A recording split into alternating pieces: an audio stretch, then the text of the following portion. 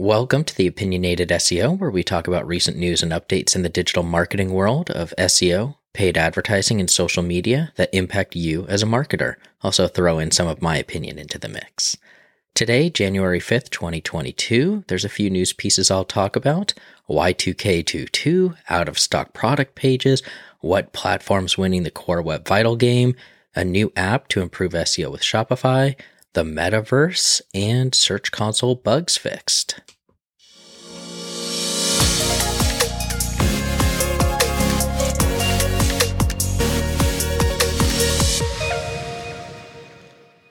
Y2K strikes again, this time actually for 2022, and it actually had an issue with Microsoft Exchange servers 2016 and 2019.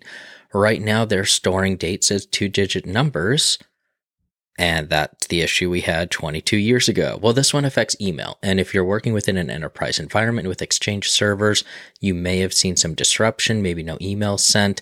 If you're active in email marketing, especially B2B, this would definitely have affected you. The release was only sent out December 31st. A lot of people may not have actually had a chance to implement that. If you saw click-through rates, things like that, a lot lower, or issues with email, that could very well be it. Hopefully this has been resolved, but if not, talk to your DevOps team and your IT team. What actually happened here is the anti-malware component converted the date time into year, month, date, hour, minute, and assigned 32-bit number. Max value is about 2.1 billion. Note it starts year, so YY. December 2021 would have started with a 21, but for 2022, it would have started with a 22. So that's 2.2 billion, which is beyond the threshold, meaning it wouldn't have been able to store that number and threw an error. If this is something that interests you, I've got a link to the Microsoft Tech Community discussion. With so much of the supply chain being affected recently, how are you handling out of stock or low stock items? How does this actually affect SEO? The low stock question was asked on Twitter to John Mueller about a product page that was ranking number 1 for 8 months, but they're out of stock for a few weeks now and they've dropped to position 9. John responded that it shouldn't affect regular search results, but he couldn't answer on product or shopping feed related. There were a few things that were mentioned by responders to look at. Is there out of stock schema on the page? Is the click-through rate dropping? Does Search Console see the page as a soft 404?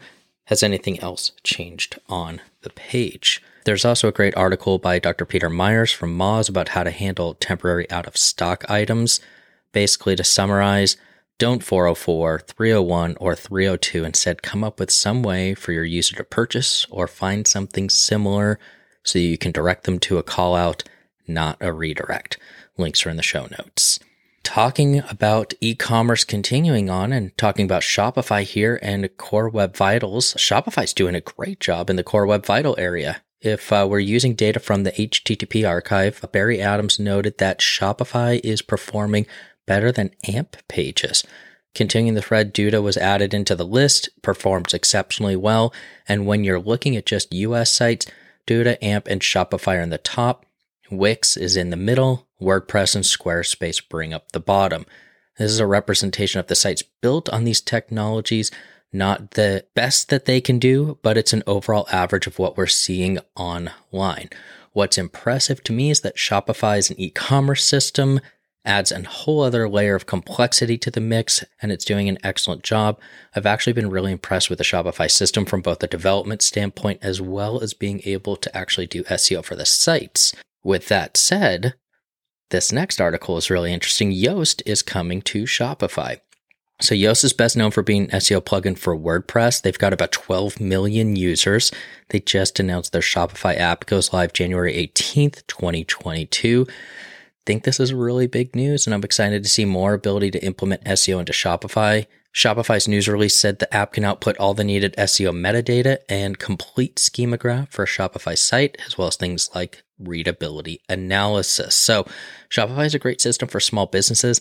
I think this will help not only those businesses compete in SEO for e-commerce, but also it makes it a lot easier for those who are really good at Yoast SEO with WordPress add Shopify to their toolbox. There was a user issue in Google Search Console where full users may have seen their status instead as delegated users and not have the full ability to do things like add new users.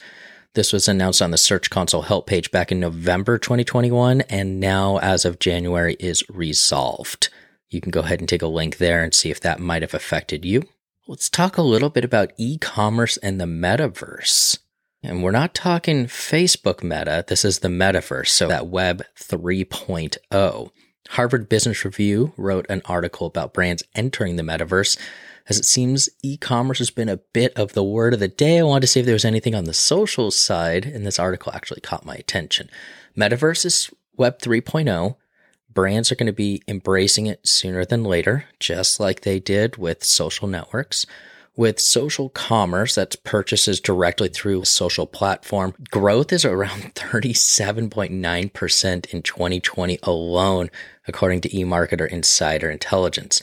So the metaverse is poised to push that even higher in the coming years. There's a couple brands that I noted here.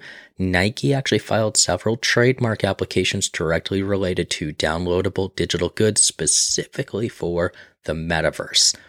Also, the Perfect Corp, great way to see some real world implementations of the metaverse and product, actually pulled back and scaled back their CES 2022 presence, but created a full interactive AR booth. You can actually visit in your browser. I've got some links below, but they have virtual try-on solutions for makeup, hair color, nail polish, eyewear, earrings, accessories, watches, bracelets, rings, things like that, creating immersive shopping experiences. Thing being able to try on a pair of glasses virtually and seeing what they look like on yourself without having to actually purchase them. This is something that I expect to really continue growing month after month. And it seems we can't go a day without talking about TikTok. A recent article suggests that TikTok is testing a new feature that's similar to the Twitter retweet function. Should allow for reposting a video to your followers instead of having to DM them. It's not clear if this is something that will be released to all users, but maybe something to help with marketers pushing certain videos out to influencer audiences. That's it for today. Have a great one, and we'll see you tomorrow.